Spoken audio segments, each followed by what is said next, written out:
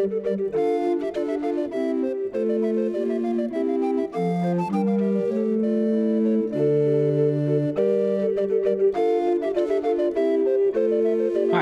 Peter Adamson, and you're listening to the History of Philosophy podcast, brought to you with the support of the Philosophy Department at King's College London and the LMU in Munich, online at historyofphilosophy.net. Today's episode, Lords of Language, Northern Humanism. In a satirical novel published in 1872 by Samuel Butler, a traveler visits a topsy-turvy utopia called Erewhon. At one point, the traveler learns about the universities of Erewhon, which school their students in unreason on the grounds that living exclusively by reason and its hard and fast rules would be intolerable. Extremes are alone logical, but they are always absurd. It would also be narrow-minded and constraining for the students to learn only about reality and to ignore all the things that might possibly be real. So at these colleges, great attention is paid to hypothetics, and a whole hypothetical language has been developed to talk about things that don't exist but could. The traveler comments, "It appeared to me to be a wanton waste of good human energy that men should spend years and years in the perfection of so barren an exercise, but people know their own affairs best." The same sentiment was expressed hundreds of years earlier, during the Renaissance, when humanists mocked the time-wasting disciplines being pursued at the universities of their own day. One such humanist was Thomas More, author of the work whose title gave us the concept of utopia, a place that is nowhere. Erewhon is, of course, an anagram of the word nowhere. As Butler would later do, More made fun of the schoolmen and their preoccupation with hypotheticals, writing, "The following propositions are not less remarkable, but attractive also and plausible, since they are, of course, true. The virgin was a whore, and the whore will be a virgin, and the whore is possibly a virgin. It is not easy to say which of the two, virgins or whores, are more indebted to such an obliging dialectics." And in a letter addressed to the Senate of Oxford University, written in 1518, More lamented the way that a faction of scholastic theologians, who called themselves the Trojans, were attacking humanists at the university. Unlike the original Trojan War, the conflict between scholastics and humanists went on for much longer than 10 years. University logicians and theologians sneered at the study of classical literature as an unserious topic fit only for schoolboys, and the humanists returned the favor by calling the university masters sophists. As More noted in his letter, the conflict often involved academic politics. While humanist studies won adherents across Europe, the scholastics tenaciously defended the educational approach they had been using for generations. They were largely successful for a time. By the turn of the 16th century, humanism had made only minor incursions in most German universities. A statement issued in 1502 by masters in Leipzig rejected the humanists' preferred subjects of poetry and rhetoric, asserting, "Whoever knows words is a grammarian, but is not therefore a learned man or a philosopher." Steadily and surely, though, the poets and rhetoricians managed to reform the curricula. In Germany, a breakthrough period was the second decade of the 16th century, as the universities at Wittenberg, Erfurt, and finally Leipzig all shifted towards humanist teaching. As already mentioned 2 episodes ago, this helped to shape Martin Luther's approach to philosophy. In his Disputation against Scholastic Theology, held in Wittenberg in 1517, he proposed to defend such theses as, "The whole of Aristotle is to theology as darkness is to light. This is in opposition to the scholastics." 1 year later, there appeared a text that might claim to be the definitive attack on the quite literally medieval preoccupations of the scholastics. This was Against the Pseudo-Dialecticians, written by a humanist named Juan Luis Vives. Originally from Valencia, Vives left Spain as a young man to study in Paris, something he very much regretted. At the university there, he said, "The young are taught to know nothing, but rather to babble windy nonsense." Having suffered through years of this nonsense, Vives says, he would now pay good money to unlearn what he was taught there. Like Thomas More, Vives condemns the dialecticians out of their own mouths by simply quoting their pedantic absurdities back at them. "Only any non-donkey belonging to this same man begins contingently to be black."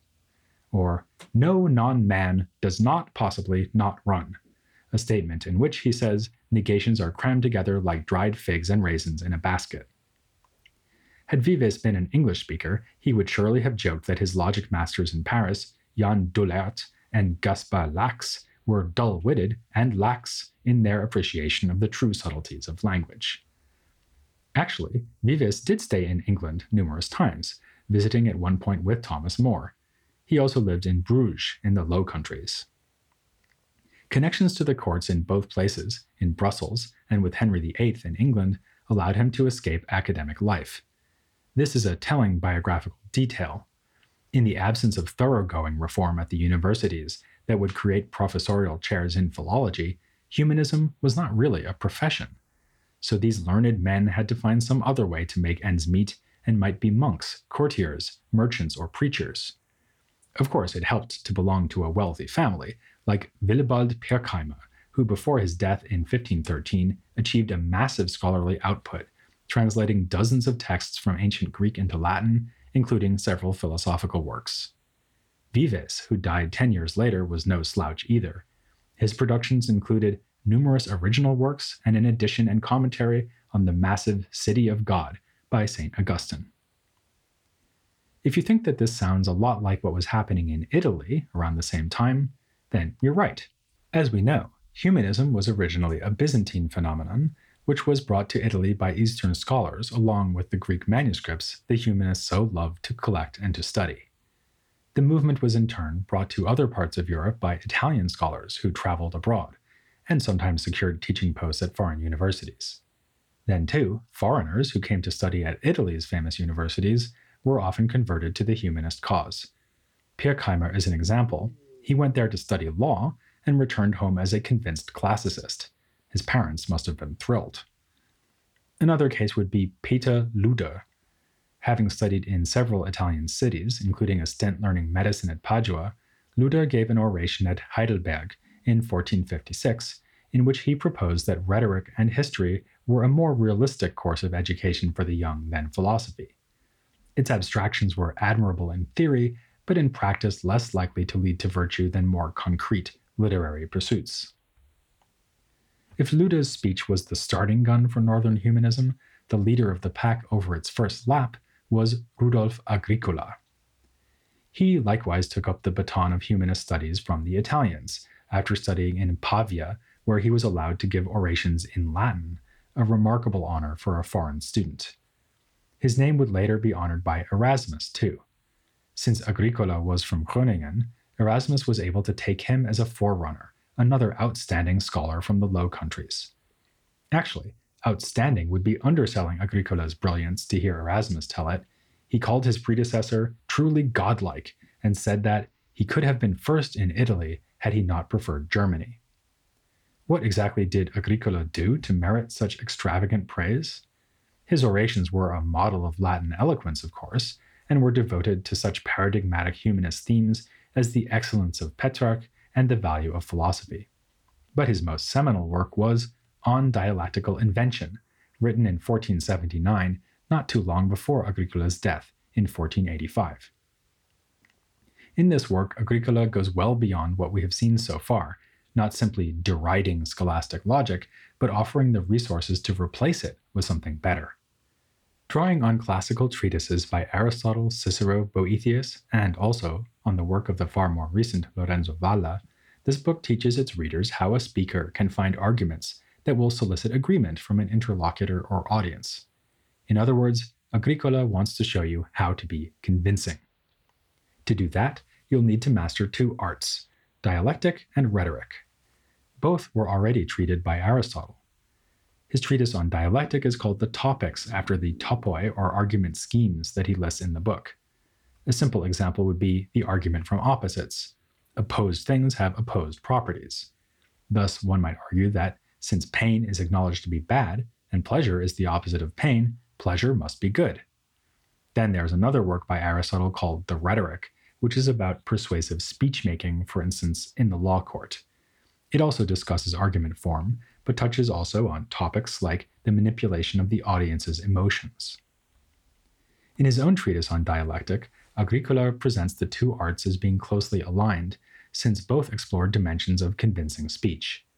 Dialectic takes the lead role because it helps us find suitable arguments, which is the main order of business.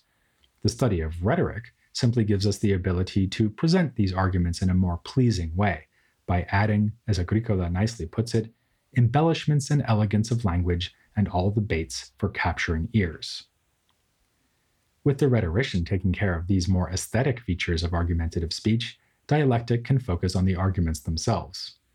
You might expect it simply to establish rules for validity, that is, to establish the difference between arguments whose conclusions actually follow from their premises and sophistries which merely seem to imply their conclusions. In fact, though, Agricola has a different purpose in mind for dialectic, one that distinguishes it from the general study of logic which was conducted at the universities. The dialectician is the person who can discover arguments that are best chosen for convincing an audience. These are the arguments that, he says, are most apt for creating belief. He equates this with speaking with greater probability. What exactly does this mean? In Aristotle's Topics, a dialectically effective argument is one whose premises are going to be acceptable to the interlocutor. So, to go back to the example I used just before, we might start from the premise that pain is bad because pretty much everyone agrees with that, and then on that basis argue that pleasure is good. But someone might simply reject the plausible sounding premise. Good luck getting the Desert Church Fathers or a character in an Ingrid Bergman movie to agree that pain is always bad. This means that if an argument is merely dialectically effective, then it doesn't actually prove anything for sure. To provide real proof, you need to give what Aristotle calls a demonstrative argument, which is explained in yet another treatise of his logic, the Posterior Analytics. Here, one's reasoning must depend ultimately on absolutely undeniable principles.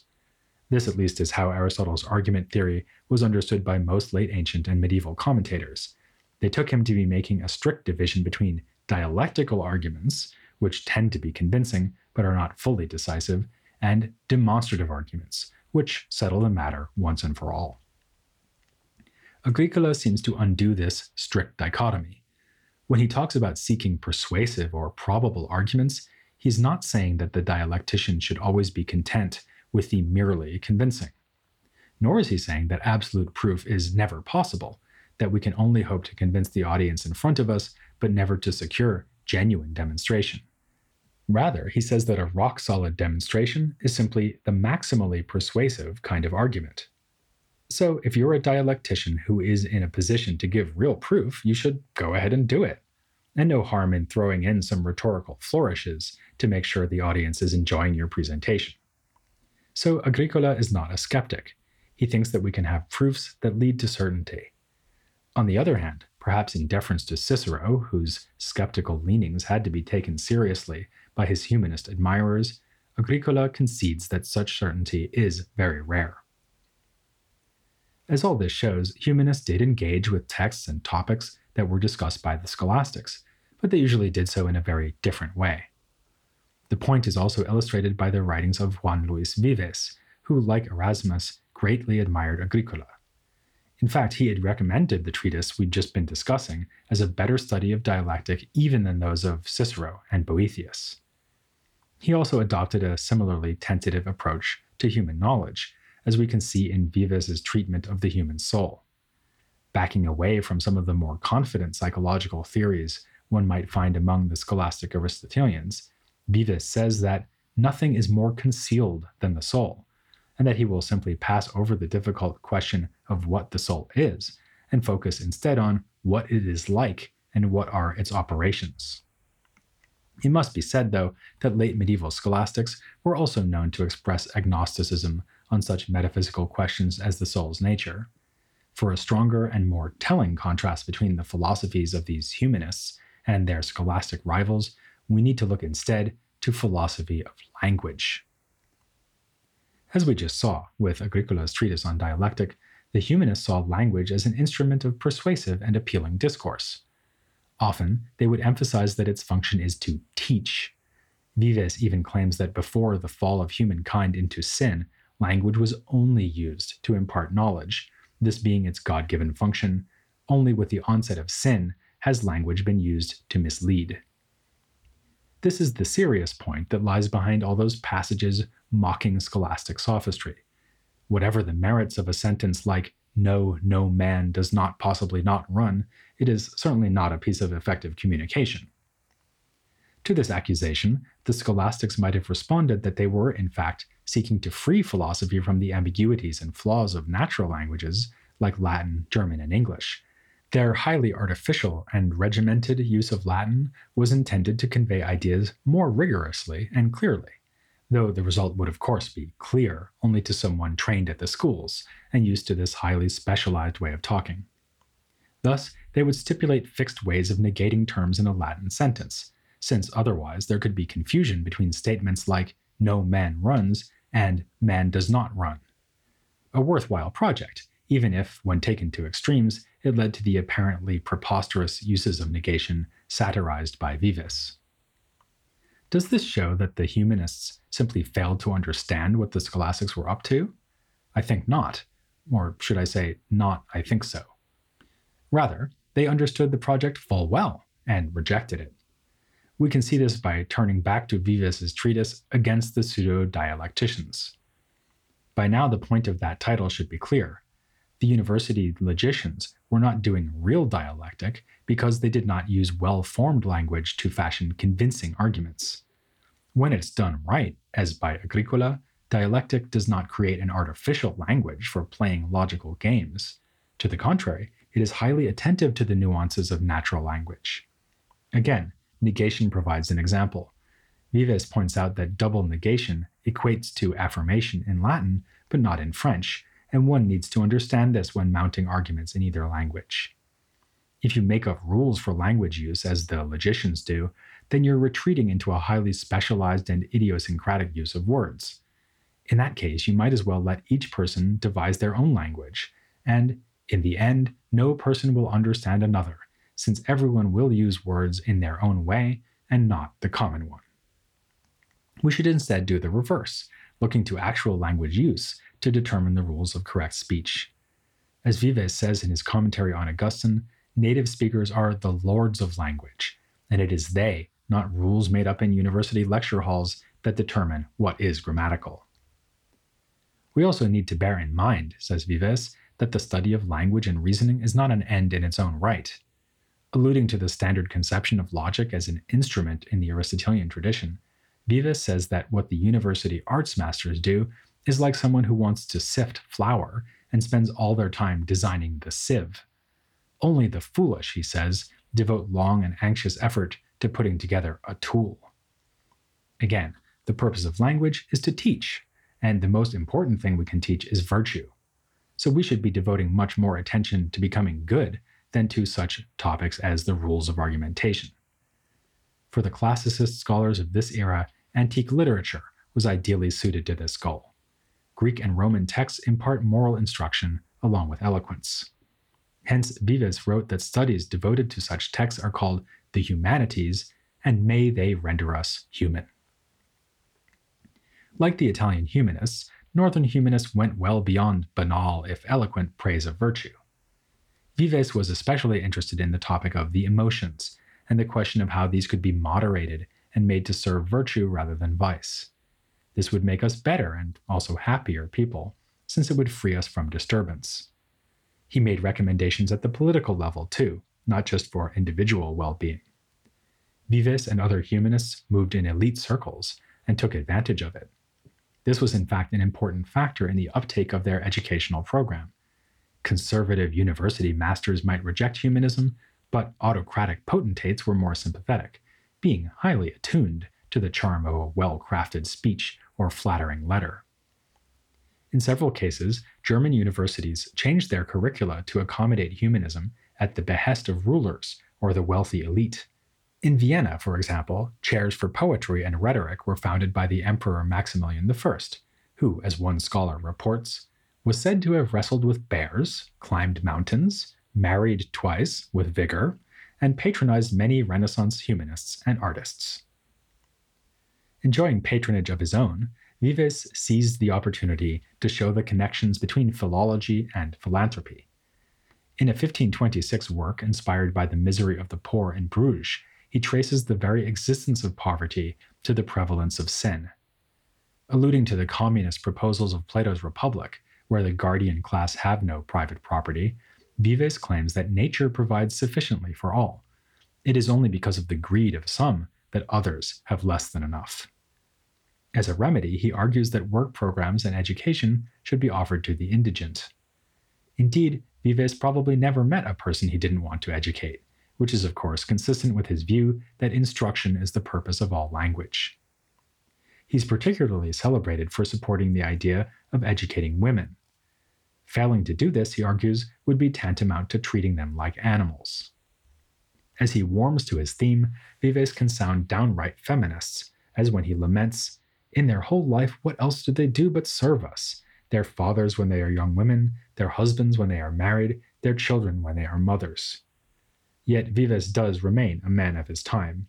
He repeats with approval the biblical injunction that women should not teach, and issues careful guidelines for what they should read. No love poetry, since it is corrupting, but rather such improving authors as Plato, Cicero, Seneca, and the Church Fathers. On this point, and many others, Vives was in full agreement with his more famous humanist colleague Erasmus. Both of them identified as their goal a kind of pious erudition, fusing knowledge of pagan classics with deep Christian faith. This comes out even in the humanist polemics against scholasticism. Erasmus commented that it is better to be less of a sophist and wiser in the ways of the gospel, Pirkheimer that he was unmoved by that sophistical and quibbling philosophy which is not able to lead to a good and blessed living. In Vives's case, the serene and learned religiosity masked a more troubled story. His family was descended from conversos, that is, Spanish Jews forcibly converted to Christianity at the end of the 14th century. Such people were suspected of insincere faith, and when the Inquisition erupted in Spain, Vives's parents were caught up in it. His father was imprisoned, then hanged and burned. His mother escaped such treatment by being already dead, but her bones were dug up to be incinerated. Anti-Semitism played a central role in the career of the humanist Johannes Reuchlin, too. He was yet another German scholar who made his way south to Italy, where he met Marsilio Ficino and Pico della Mirandola. He was especially excited about the study of Jewish literature, including Kabbalah, an interest he shared with Pico. Upon his return to Germany, he became an academic star, hired to teach Greek and Hebrew in Tübingen. After all, who could object to Christians studying Hebrew, the language of the Old Testament? Johann Pfefferkorn, that's who. A Jewish Christian convert, Pfefferkorn turned violently against his first religion and initiated a confiscation of Hebrew books in 1509. Reuchlin was alarmed and wrote a denunciation provoking a backlash from Pfefferkorn. Other authors piled in on both sides. Ultimately, the papacy would get involved, condemning Reuchlin's pamphlet in 1520.